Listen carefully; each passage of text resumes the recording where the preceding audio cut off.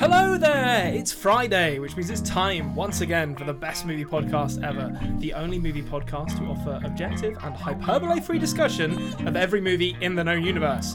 I am your host, the podcaster with no name, Conrad, and with me as always, he might be wearing hockey pants. We simply have no way of checking. It's Anthony James. Do you ever dance with the devil in the pale moonlight? Hello, Conrad! I don't know why I say it. I'm not about to kill you. Well, he doesn't say that he kills everyone that he says. No, he says his victims, doesn't he? No, he says prey, which is a very... Okay.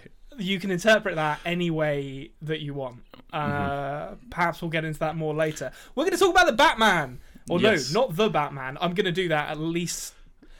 Let's give myself a bit of leeway here. I'm going to do that at least twice more in this episode. I'm going to call it the Batman, even though it's not The Dark Knight. But they're interchangeable. Anyway, how are you before we get into it? Doing well. Doing very well. This may or may not... Now, I'm going to jinx it here, but this may or may not be one of the last times you guys see me in this setting, is all I'll say. It's all I'll say. Yeah. I don't want to jinx it any more than that, but we'll get into that at another point. We'll have to. We'll have to. If things go the way they look like they're going, we'll have to green screen in a wood chip wall. Wood chip? That's not the name for. Maybe it is wood chip. I don't know what you call that kind of paint. I don't know. It's like every wall in the 70s or something where it's like they sell it as like where is it? It's over there. They sell it as like high to do. You know, it's the new hip wall from the 70s. But really, it is just that the plasterers were lazy and they were like, listen, that'll do. It's like Pebble Dash on the outside, that shit on the inside, bish bash bosh, on to the next one. Okay, well, I'm like... Very accurate. Very accurate. I mean, I've never plastered a house. I'm just going on my assumptions about plasterers. But without further ado, I say, no, wait, hold on. I've got my order wrong here. Let's get into it. What do I say to start the show? Let's talk about some movies. Yes, that's right. Let's talk about some gosh darn movies. Let's do it. Movies. We are doing something... Is it different? I mean, it's different for us. It's not exactly a novel concept to be like, what if... Get this. What if we did a series of films rather than just being like, I don't know, let's talk about Lawrence of Arabia this week. So you guessed right, folks. We are going through, having watched The Batman 2 weeks ago, we are now going to go back through all of their Batman to see how they hold up, see how we feel about all of them. We're starting this week with Tim Burton's Batman from 1989. We could have started for one earlier. I'll just say that. We could have started the proper shark repellent spray or whatever you call it. We could have started there. I haven't seen that movie probably since the mid-90s, but to my mind, a Batman movie isn't complete without him running around on a pier with like a massive spherical bomb looking for somewhere to drop it. Like, oh, I can't just throw it into the sea for some reason. Yeah. None of them have really done... Scene. Yeah, none of them have topped it, as far as I'm concerned, which is this a one shame. Definitely doesn't. We'll just say that as a spoiler. So let's get this out of the way then before we dive into it. Have you seen all of the Batmans? All the Batmans, yes, I have. I've seen. I will admit that I've seen Christopher Nolan's trilogy the most out of any. Yeah. That was my teenage years, so I just like watched it. I was very close to going down sort of like the incel Joker loving guy. I didn't go down there, but I could see if there's an alternate version of me that, you know, I'd be tipping my fedora all over the place. I didn't go. I personally don't think I went down that way. Listeners, let me know. Maybe I did. Yeah. I mean, you'd be the last one to know. But the Joker was my bae, definitely. Back in the day. So that's worrying. That's a worrying thing to admit, but you know we'll not dwell on it. Have you seen the Batfleck ones, the Ben Affleck ones? Yes, I saw the Justice League, and I also saw Batman vs Superman. I thought Batman vs Superman wasn't terrible. Okay, I haven't seen that. It was just a big action movie the whole time, like, you know. Yeah, I mean, I don't like Batman in Justice League because he just kills a bunch of people, which is kind of the one thing Batman's not supposed to do. But so I haven't seen that, and I haven't seen Batman and Robin for I'm going to say 20 years. That's the nipples one. Well, that's a common misconception. He has nipples in Batman Forever as well, but no one ever mentions that. Okay, but which one came first? Batman Forever came first. That was the first. Was that Val George Kilmer Schumacher or was that George Clooney? That was still Val Kilmer, and then George Clooney was Batman and Robin, and that also. I will grant you you say that still Val Kilmer, but Val Kilmer only did one. That's a good point. It was just Val Kilmer. I like Val Kilmer as Batman. He does it for me. But yeah, he had nipples on his suit. I will admit they were more pronounced on the George Clooney suit, but the origination of the bat nipples was in Batman Forever, and people forget that. I'm gonna be honest with you. It's been so long since I saw those two films. They do merge for me. I can match up which Batman actor has which villains, but I forgot which one had Robin. Oh, okay. Yeah. What's his name? Chris O'Donnell. Chris O'Donnell is Robin, and I also, but I did know that Val Kilmer started the nipple trend. I knew that. Yeah. But I just didn't know which one it was in. I think that's about as much as we're allowed to go into in those movies, because otherwise we're going to rob ourselves of good podcast episoding, good old fashioned podcasting to happen further down the line, and these listeners aren't going to come back for a half-assed discussion of Batman and Robin in 4 weeks. We've already done it here. Yeah, we don't want to. Yeah, exactly. Yeah, what else is there to say? Alicia Silverstone, who gives a shit? So we're here to talk about Batman. It's the first one. There was never a Batman movie before this. It was just called Batman, and Tim Burton created the character in 1989. It stars Michael Keaton, Jack Nicholson, and Kim. Do you say Basinger or Bassinger? Basinger. I don't think it's Basinger. I'm fairly sure of that. I mean, I don't actually say. I don't think I've ever said her name out loud. All I know is it's weird that she had her own costume designer. That's all I'm gonna say. Yeah. Oh well. Yeah. Like you. I went down a deep hole that we'll get into in the discussion of Prince Batman music videos, because he did the soundtrack for this movie. Oh, okay. And there is a lot of Vicky Vale costume weirdness in those music videos. Oh, really? It is bizarre. But so, plot synopsis for those of you who haven't seen this movie for a little while, or perhaps you just want to hear us retell the story. It's kind of weird, actually, having watched the Batman first. Yeah, there are a lot of similarities, not tonally or aesthetically, but kind of the big plot points and the influences are very similar between this and the Batman. So yeah, in both the Robert Pattinson one and this one, we catch up with Batman. He's doing bat stuff under the suspicious eye of the Gotham police, and it kind of starts off like in media res, like things have been going on for a while at this point. You know, he's still fairly new, but he's establishing himself, and people are sort of thinking about, there is the Batman. Yeah, similar to the Batman in that way. Yeah, and both of them are going after like kind of organized crime. In this one, it's a criminal kind of underboss called Jack Napier who, as often happens, I can't count the number of times I've seen this happen, he falls into a vat of acid during a crime gone wrong and emerges as the clown prince of Gotham, the Joker, and just starts doing Joker stuff all over the shop. Although he already was slightly insane, we find out a little later. Yeah, they threw that in just because otherwise it's like, why did the acid make him go nuts? Yeah, I mean it's really, really tenuous, the Joker thing. It's like, listen, we need him to become the Joker. How do we do this? I don't know. Vat of acid?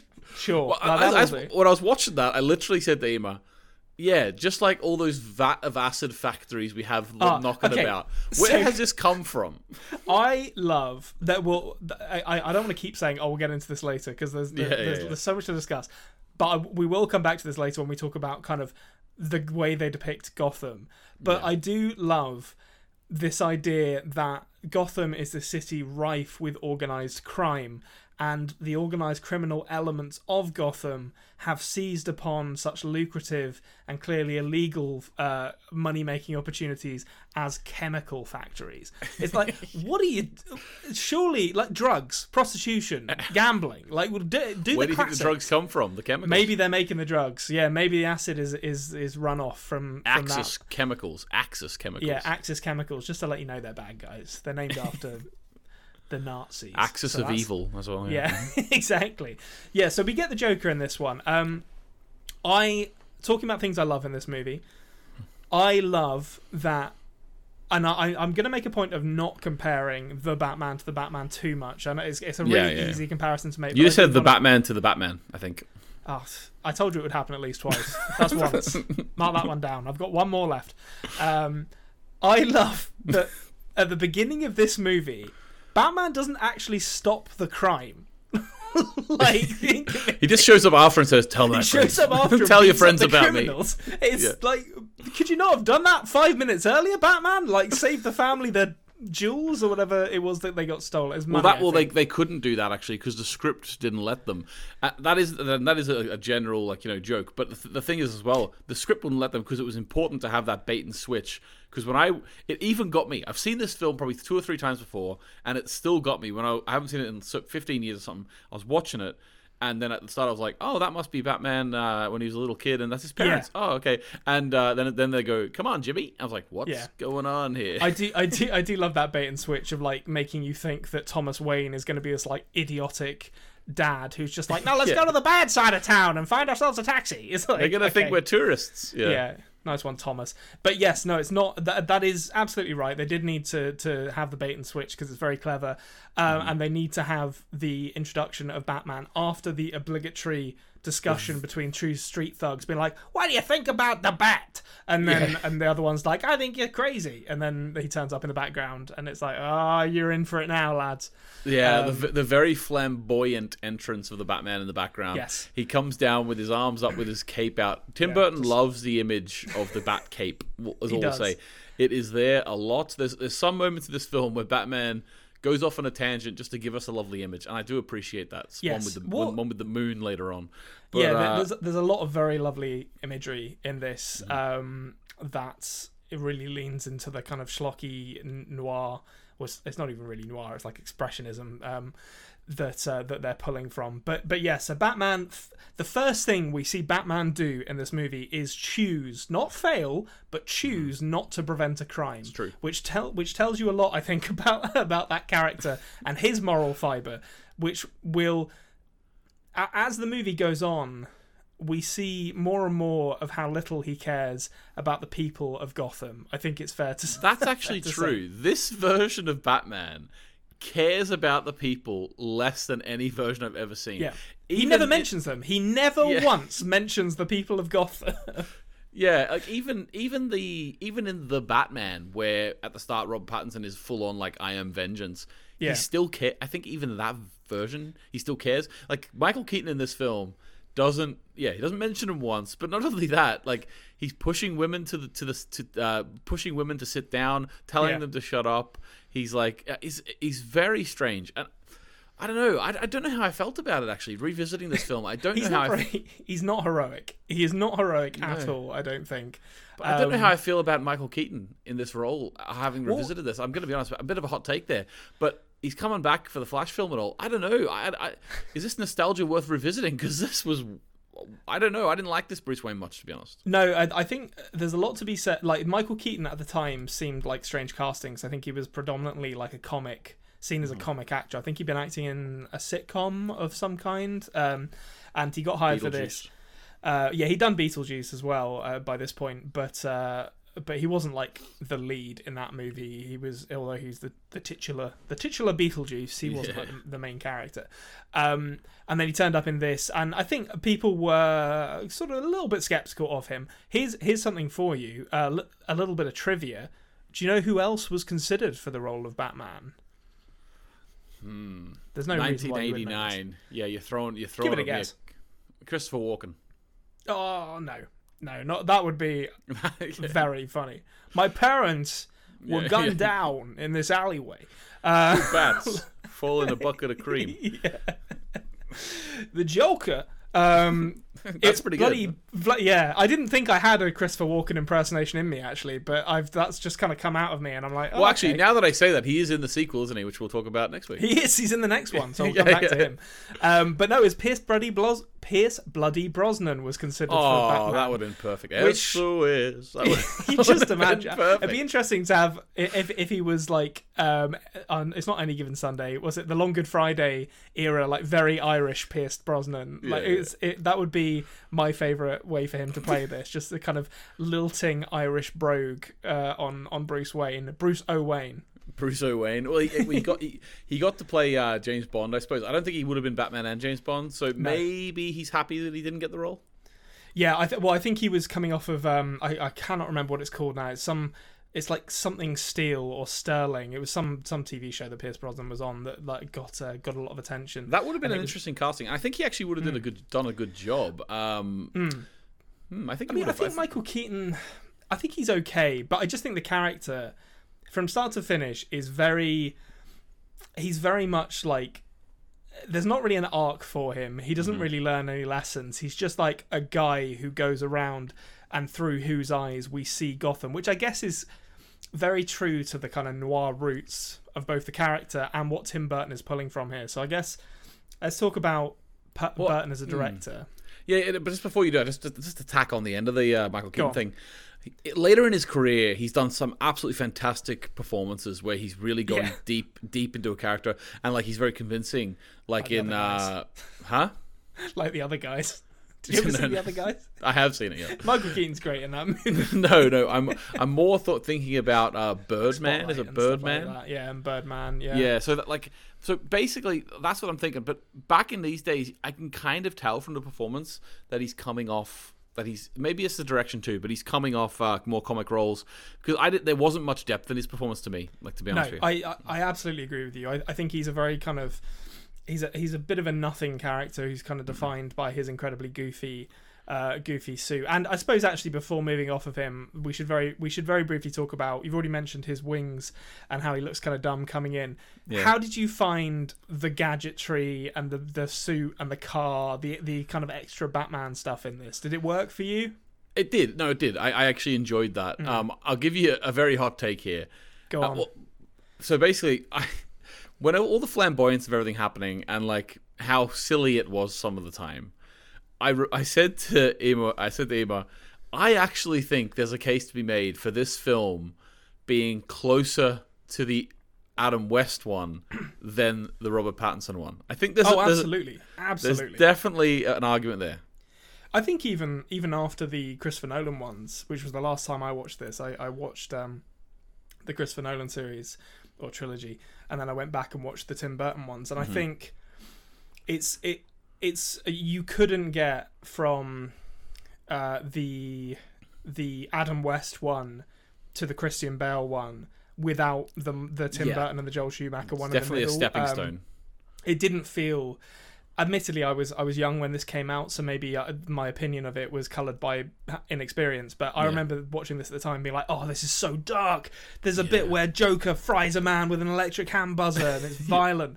And it is still kind of dark, but it's dark in that Tim Burton way, where it's sort of like everything's a bit kind of lighthearted, and nothing feels like it's too serious. But you couldn't imagine going from Adam West to Christian Bale. Like it would be the most ridiculous transformation of a character you've ever seen. It would be it would be like, I don't know, Pee Wee Herman. Like a serious version of him with being played by Tom Hardy in a reimagined as a Cockney hard man in like Tom Hardy as Bean. That would be so good. That Hollywood. Make that movie. Tom Hardy as Bean as a hard man who just goes like a Bronson-like figure who just goes around beating the shit out of people with a red tie on. Yeah, with the red. He's still got the suit and he's still got the shitty car, but that leans into his hard man persona. Yeah. So yeah, like Tim Burton, his presentation of this is it wears its influences on its sleeve. I think it's safe to say, and it's funny that, again, not to make too many comparisons, but with the Batman, it's clear that they were like, we're going to make a true noir detective story. It's going to be very dark. It's going to be very gritty. It's going to be very slow and kind of brooding. And this is like the opposite end of the noir spectrum, or the expressionism spectrum in many ways, where it's like, and I think this is true of a lot of Tim Burton's movies, where he wants all the aesthetics and like the visuals and the styles of expressionism, but he doesn't really want to actually make those kind of movies. So what you end up with is like Gotham, which is realized in these really beautiful matte paintings that are very reminiscent of like Metropolis and stuff like that. And like this really cool... and when I say he's not interested in making those kind of movies, I don't mean it as a criticism, because I like what he does with Gotham in this, where the time period is kind of obscured. So it's like people have mod cons, but everyone's wearing trilbies and the gangsters are using Tommy guns and stuff like that. Like it's really cool. I think it could wear thin if you made more than one or two movies in this style, as kind of was the case with Tim Burton's like broader style, I think. But certainly for this, he ran out of juice eventually. I think the aesthetic wasn't enough to carry him through a full career, but it was enough to carry him through about a decade and a half, 2 decades of good films. Well, I think you can see in this, I don't know how you felt about Tim Burton around like 2000 or so, when I feel like he'd kind of reached his peak and his star was just beginning to fade. But I remember watching this and like Edward Scissorhands and being like, and you can see why Hollywood was like, oh, this guy's going places. This is the hot new director, because his style is I hesitate to call it distinct because it's so derivative of... Derivative it sounds bad, but it's so obviously referential of other stuff that's come before. But I really loved it when I was like a teenager. Yeah, I like that he was doing something different and stuff. Like I do like Tim Burton. I think I also have time for some films after people think he sort of... what is the phrase? Jump the shark. There was Herd of the Goats or something. I was going to say that, but I like Sweeney Todd. Maybe that's because I'm a musical guy. I also like. Now, I don't think anyone can argue that Big Fish isn't a great film. I've only seen it once. I liked it when I watched it though. And that was like 2003. So even though he started making duds, there was a couple of good ones in those sort of early 2000 years for me. Yeah, I think so. I mean, I think Sleepy Hollow is the last one of his movies that I was like, oh, I really liked that. Sleepy Hollow is good, yeah. But yeah, I mean, he had a solid decade and a bit there, I think, where he was churning out some good stuff. It's easy to forget now because he kind of became a bit of a parody of himself with the whole always casting Johnny Depp and Helena Bonham Carter and the rest of the gang in his movies. Ridiculous. But at this point, he was an exciting director, and I think he made an exciting movie. I need to take a kind of... I haven't got a good segue. There just isn't a good segue for this bit here. So we're just going to have to take a conversational left turn into some random stuff that I noticed in this movie. And I know you've got something that we want to talk about as well, which we'll get into when we talk about the Joker and Keaton together, or Joker and Bruce Wayne together. But I just had to talk about this because when... I feel really bad because I said at the beginning of this, I'm going to try and not draw comparisons between The Batman and Batman too much because I want to talk about this movie. But when you come from Jeffrey Wright, who's a very good actor and has a real kind of gravitas and kind of quiet charisma to him in pretty much every role I've ever seen him in, and he plays he's not Commissioner Gordon in The Batman, he's like Lieutenant Detective Gordon, Lieutenant, he's like a detective or something. And you go from that to the drunk-ass Commissioner Gordon in this movie, played brilliantly by Pat Hingle, who... overweight, middle-aged. There is no evidence in this movie that he's a good cop. There's nothing to He's suggest the first through the door every time. He's the first through the door. All he does is spend his time fucking rubbing shoulders with the elite of Gotham at like wine dues and then turning up in his dinner jacket to crime scenes and be like, what's going on here, boys? Like, he's amazing as Commissioner Gordon, but couldn't be further away from what Jeffrey Wright did as the character. Like, I think he's more of a hindrance to Batman than a help. To be honest. Well, he's not really doing anything, is he? Like he's the commissioner, but he's sort of a more realistic take on what a commissioner might be. Like he just doesn't care about what's going on. Just a fucking useless politician who's like, I don't know what's happening, and immediate turns up to the crime scene where Jack Napier will become the Joker and is like, we're taking him alive because he wants to make a point that I've forgotten the name of the boss played by Jack Palance briefly in this. Griffins or something like that. Yeah, but he wants Jack Napier to be killed by the corrupt cops because he's been sleeping with his girl. And he turns up and the Commissioner Gordon turns up and is like, we're taking him alive, and then he just dies anyway, or doesn't die, falls into a vat of acid. So, like, that's the only indication we get that he's fighting or butting heads with the corrupt element of his police force. And all that happens is the exact same thing that would have happened anyway, except a few more police die in the process. So it's like, okay, this Commissioner Gordon is useless. Yeah, well, he was useless. That's not beating around the bush at all. He actually was. But I would say, I personally like that idea of like the corrupt cops and stuff, and like that little guy sort of who was like, you know, getting the money and talking to Jack Napier. The croakiest voiced cop in the history of cinema. See that first scene which he was in? 100% his lines were ADR'd. Do you think they were? I was trying to figure out if it was ADR'd. 100% in that first scene anyway. I don't know about the rest. But in that first scene, he was like whispering, and like it's like it was a wide shot. I'm like, "Where's the microphone here?" Like it was, and then I looked at his lips, and it was like all off. You know what I mean? Yeah. I was like, "That guy is like right in a studio, right up to the microphone, whispering his lines." And it was the most it did weird. Not sound believable at all. I was like, this does not sound good. This is not a good performance. It's raining in a city, like a noisy city in the middle of the night, and he's talking to the guy 3 feet from him like this. Yeah, I'm gonna go down there. It just didn't make. It was so. I mean, it was fine, but it just didn't match up. It's like a wide angle shot. It's like this is not right. They got the right kind of shot for this like level of intimate dialogue that you're going for here. But I didn't like this fucking full body wide shot. He was there. He was real. Like. Ironically, he was kind of giving me Paul Giamatti and the Planet of the Apes vibes. Funny enough, but he he was Paul Giamatti's like the sort of Dr. Zaius type figure, but he. I'm glad you explained that, because I was gonna let it slide that I do not remember who Paul Giamatti was in those movies. Oh, he was like experimenting on humans or something, and he like so he was just like Weasley, like this guy.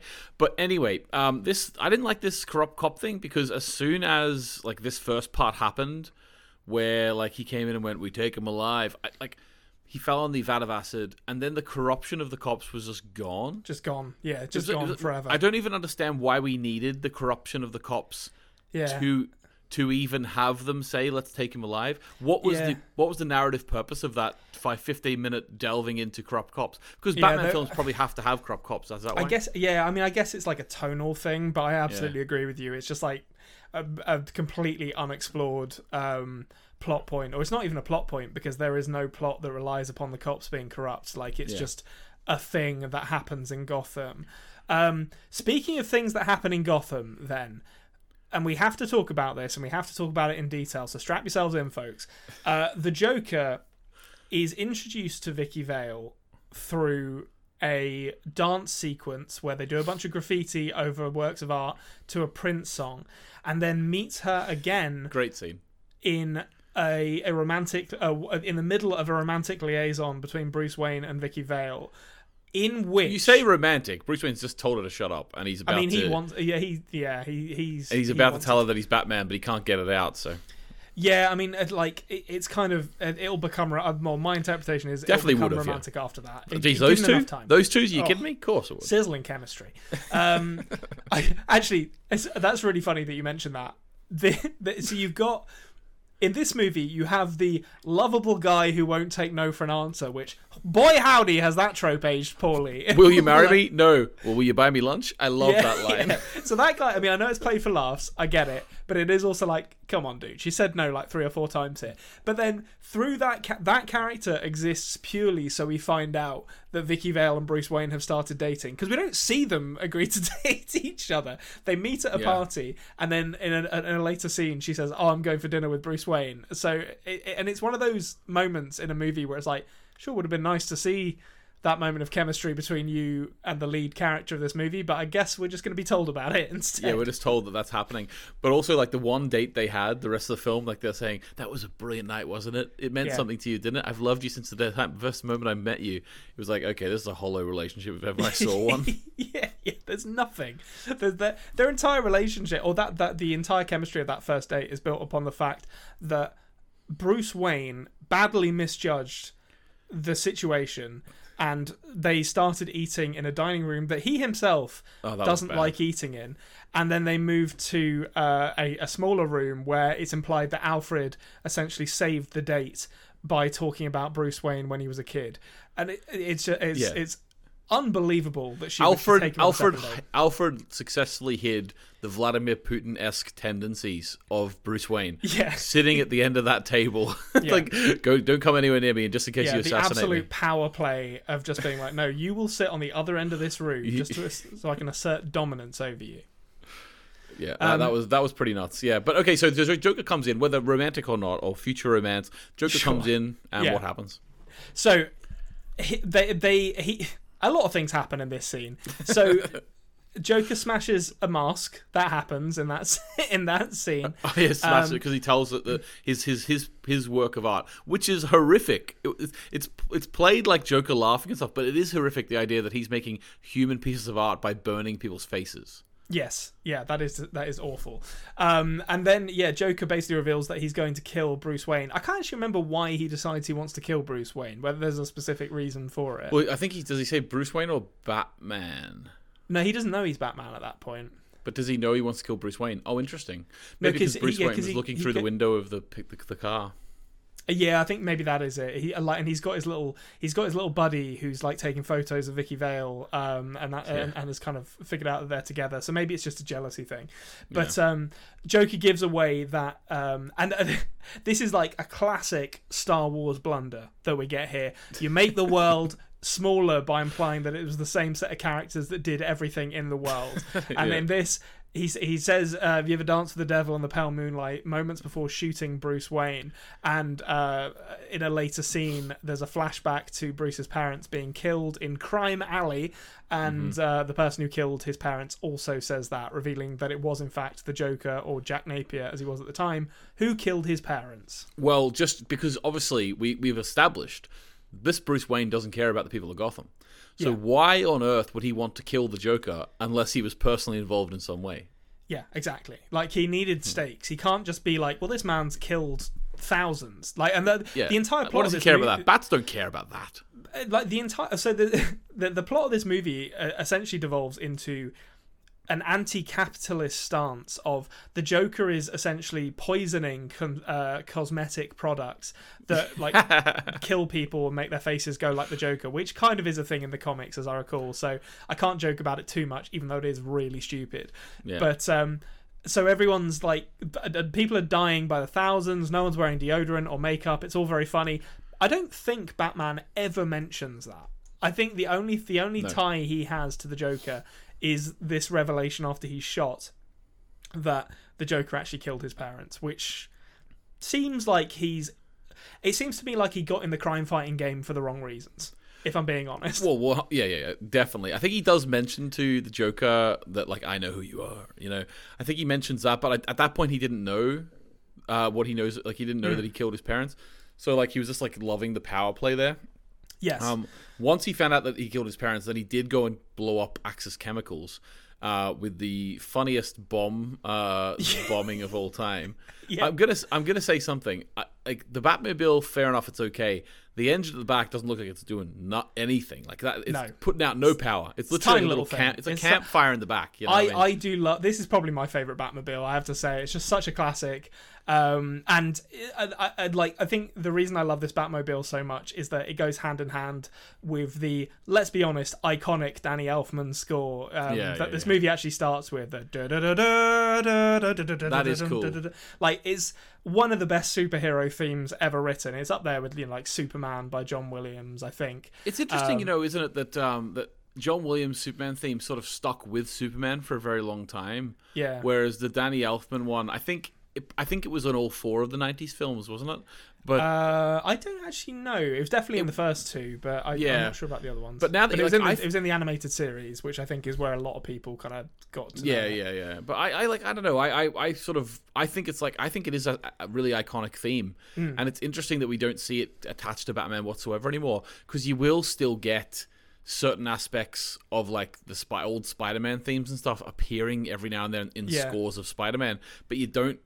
They don't call back to that score of Danny Elfman, which is really interesting. It is. I guess it would be difficult because it's such a kind of pulpy kind of sounding thing. Like it's not, when you compare it to like Michael Giacchino's score for the Batman, which is very like understated and slow and plodding, and Danny Elfman's theme for this is it's this sort of triumphant piece of music.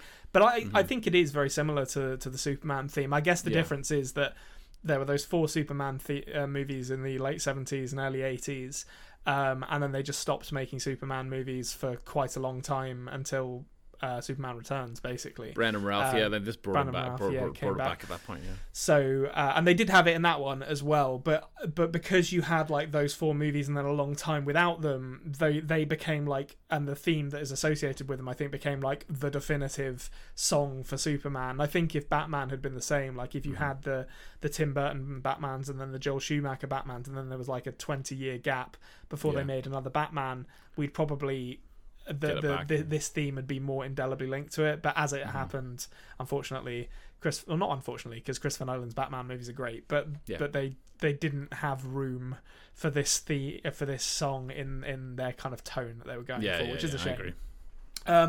Okay, but yeah, so he bombs Axis Chemicals. I did want to say, in that scene where he gets shot, Michael Keaton delivers the funniest line in the whole movie, which I had forgotten, where Joker does this whole spiel, and then Michael Keaton just goes, "Do you want to get nuts?" and like kind of threatens him with a fire poker, and it's just, I don't know where that line read came from or how that got through the editing process, but good lord, like that is just, I did not remember that being in there, to be honest. The funniest part of it for me is the fact that the build up to it is what makes the manic line so funny, because he walks over, he's like doing a monologue to the Joker, right, trying to like sort of keep everything cool, walks over, takes the poker secretly. Very, very, very like hides it behind his back, nods to Vicky Vale, nods. She walks out of the way. He then smashes her vases on the mantelpiece. He doesn't even swing at the Joker. Like, why are you doing this secretly if you're not even going to take a swing at anyone? Secretly took it, hit it behind his thing. The Joker doesn't move. He doesn't move. And then he smacks Vicky Vale's vases and goes, "You want to get nuts?" What is he doing? Unbelievable. And again, just another example of this Batman not caring about the people of Gotham. He's like, I don't give a shit, all right? I'm a billionaire. I'll smash whoever's vases I want to smash to make a point to this guy. But yeah, so he figures out that Joker is responsible for his parents' death. He bombs Axis Chemicals. There's a bit of back and forth. We'll probably rush through a bit of this to get to the conclusion. He has a plane. He does have a plane. I can't actually. I'm trying to remember what he actually does with the plane at the end of this movie. Does he fly straight to the thing that the Joker takes Vicky Vale up? No. The Joker is putting the green gas out to try and kill him. Yeah. Literally just kill everyone. So he gets everyone in the streets by saying like, "I'm going to drop $20 million on the whatever." And then he goes to kill everyone. But and the gas is coming out of big balloons, which are the most Tim Burton concept art thing you've ever seen in your life. So it's so inefficient to do it that way. But basically, what happens is the Batman then he's flying his plane, which is really cool, and it's like a nice top-down shot of it flying over the city streets. Which is really cool. It is really cool, but the thing is, he takes like an age to come down and help. All the gas is seeping out. People are dying. People are going mad, and he's just flying around, like literally he's for like like cruising 5 in his minutes, jet, just like humming to himself, like. I gotta tell Danny that's a great theme, and then he's just like going around. He's just flying around, and then he flies up through the clouds. Yep. Sits next to the moon, and it looks like the bat symbol. And then he comes down. He's like, you know what? I've got my style out of the way. Let's go down and save these people. So I'm talking like literally in the time of the film, 5 minutes after the Joker, and that, like, obviously we know in the movie, it's in the actual world of the movie, it's probably longer than 5 minutes. Yeah. He finally comes down. He then uses the front of the Batmobile or Batplane to cut or to grab the balloons. The balloons free, doesn't he? And then he cuts them free and they fly up. Not just after, we must mention that the reporter guy who's trying to get to the bottom of Vicky Vale, the bat secret, he you get the joke now. He actually had a bit of bravery at the end. He was like, you know what, I'm going, and he started running with a baseball bat, like it was ill judged, I think, to be honest. But like, fair play to him for giving it a go. But yeah, so Batman cuts loose all of the balloons after thousands have already died, which, again, we've said everything I think needs to be said about this Batman. And then we get to the final confrontation. So as villains tend to do, Joker takes Vicky Vale hostage up I don't actually think if they say what it is, but it's like the top of a cathedral. It's pretty. It's like very clearly a direct reference. I don't know if you've actually seen Metropolis, but to the end of Metropolis, where like the crazy doctor who makes the Iron Woman takes the heroine hostage, and they're at the top of a church. Interestingly, about that climb up to the top of the church. Apparently, Emma told me this. Apparently, because she's a huge Tim Burton fan. When I first met her, like one of the first things I bought her as a present for Valentine's Day was like it was a signed script of Edward Scissorhands. Okay. Anyway, it wasn't, it was a photocopied signatures, but it was still the thought that counts.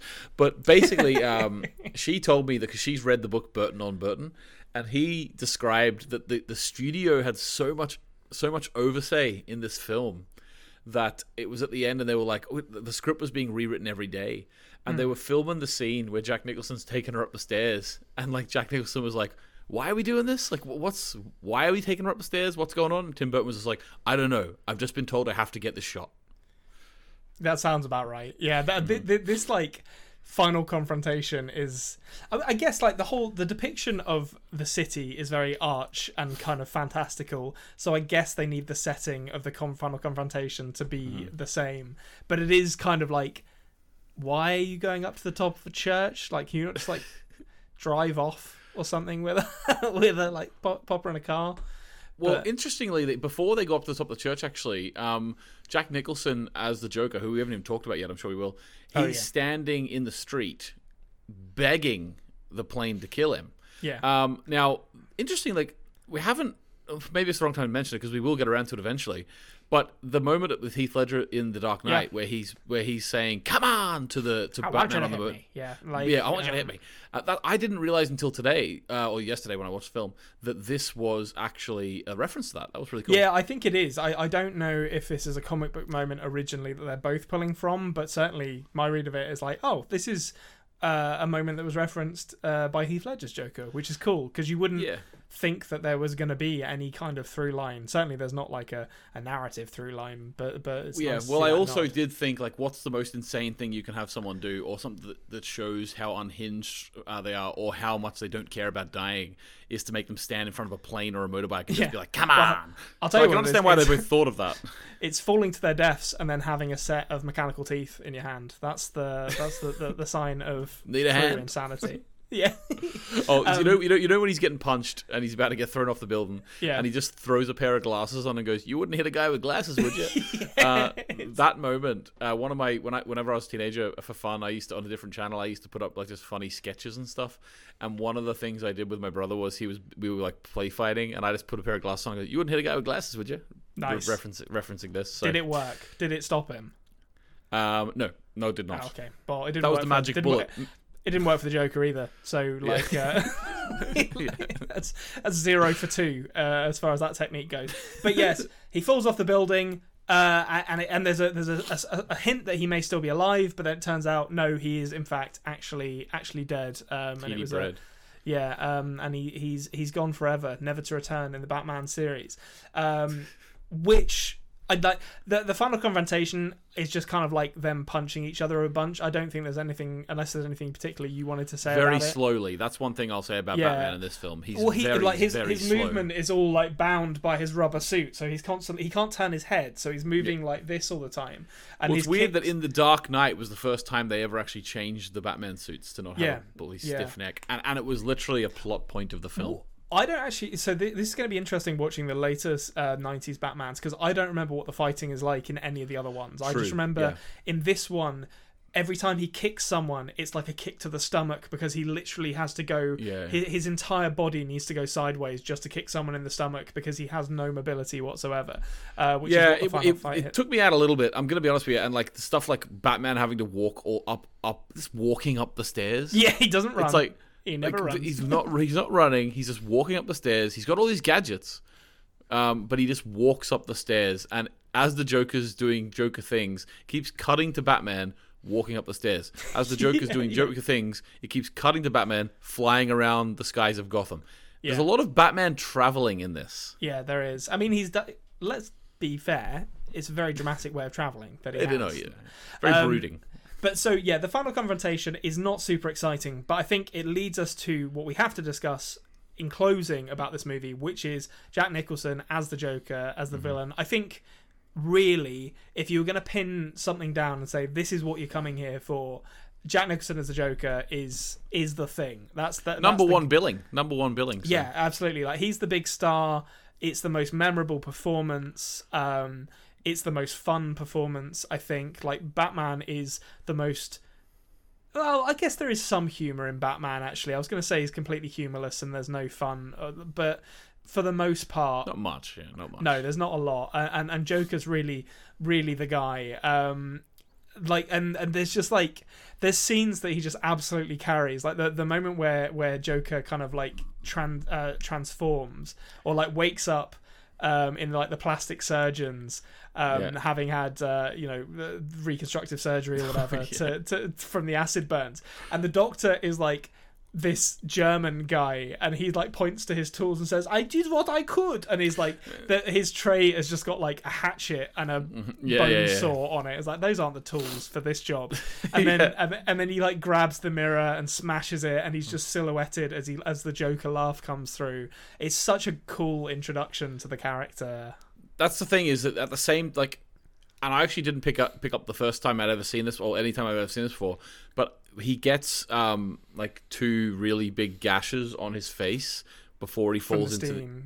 Or I don't know if it's the whatever steam or whatever it is. Like, it's literally 2 massive like gashes where it's like cut him open, and that's why they've had to pin his lips up and stuff. So that's and I never understood why he smiled all the time, and now I do, because it actually was reconstructive. It's like it is. There is some thought put into it. I mean, for for how dumb the acid turned his skin white is and lips red and lips hair green and like nails green as well for some reason.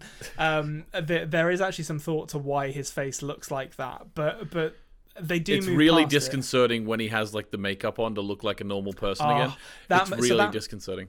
That moment where he comes to like the other crime bosses of Gotham and is like kind of trying to unify them all under his rule, and he's wearing like the human. I say human. He's still a human, folks. Let's not be unfair to the Joker.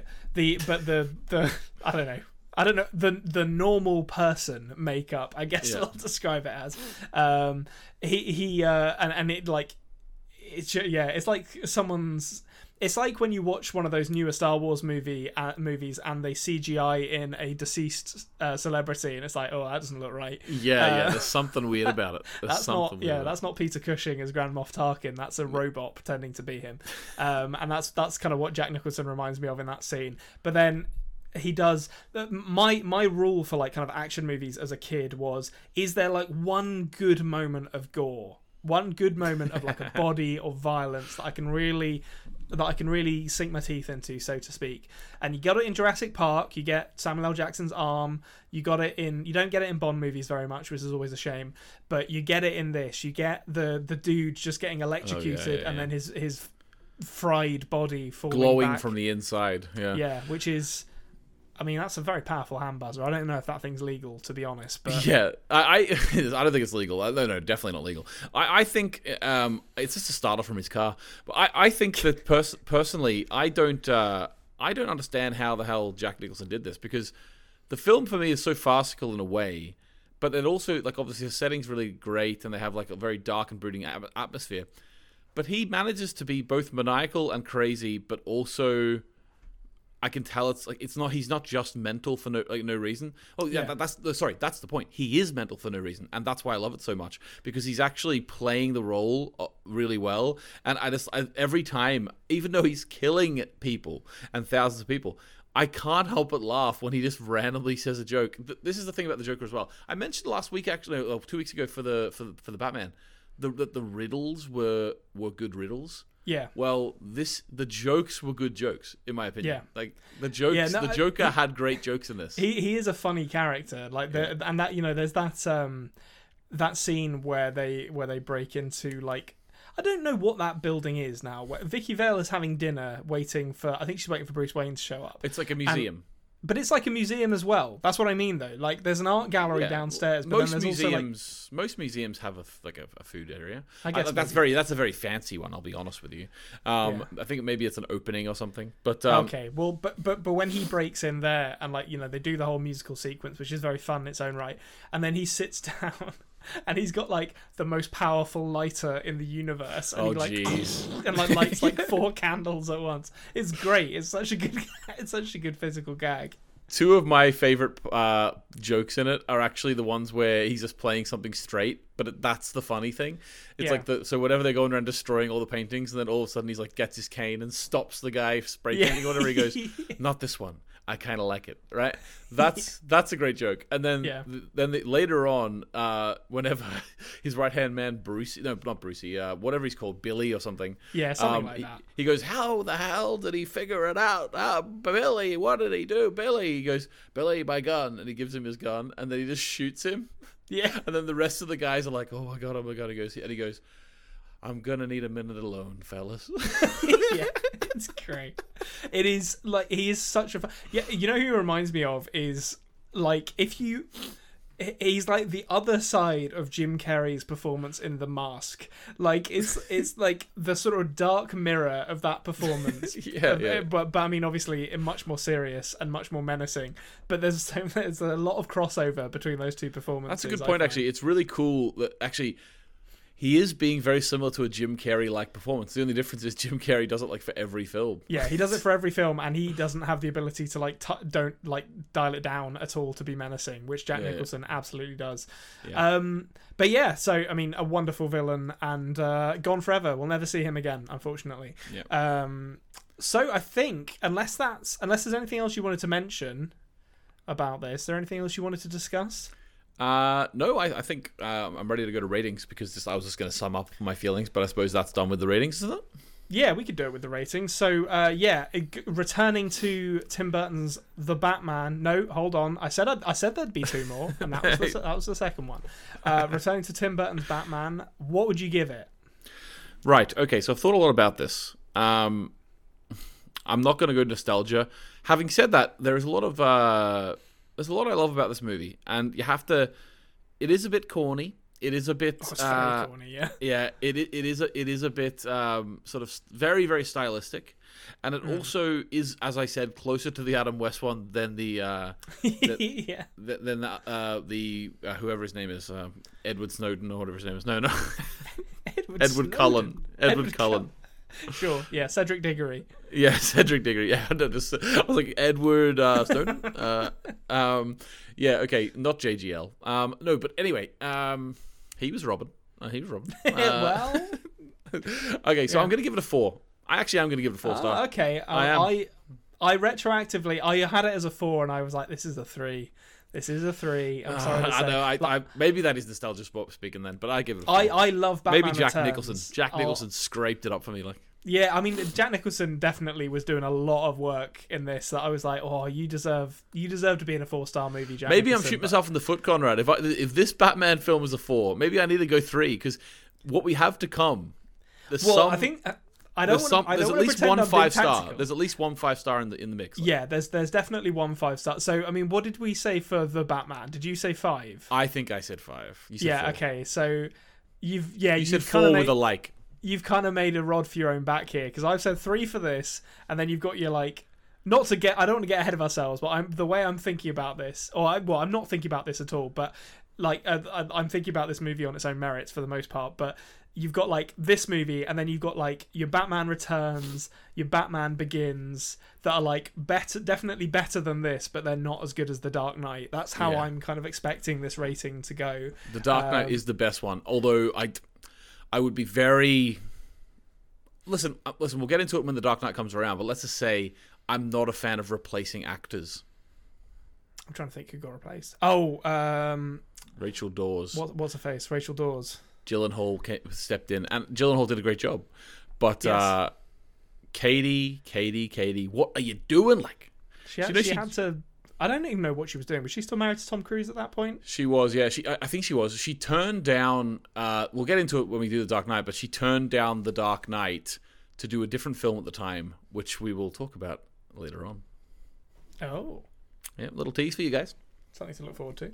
Okay, right. Well, that is going to do it for us this week then on the Best Movie Podcast Ever, which leaves us with one simple question to answer, as we always do, and that is, Anthony, what's your favourite movie? My favourite movie is 101 Dalmatians with Jeff Daniels. Lovely.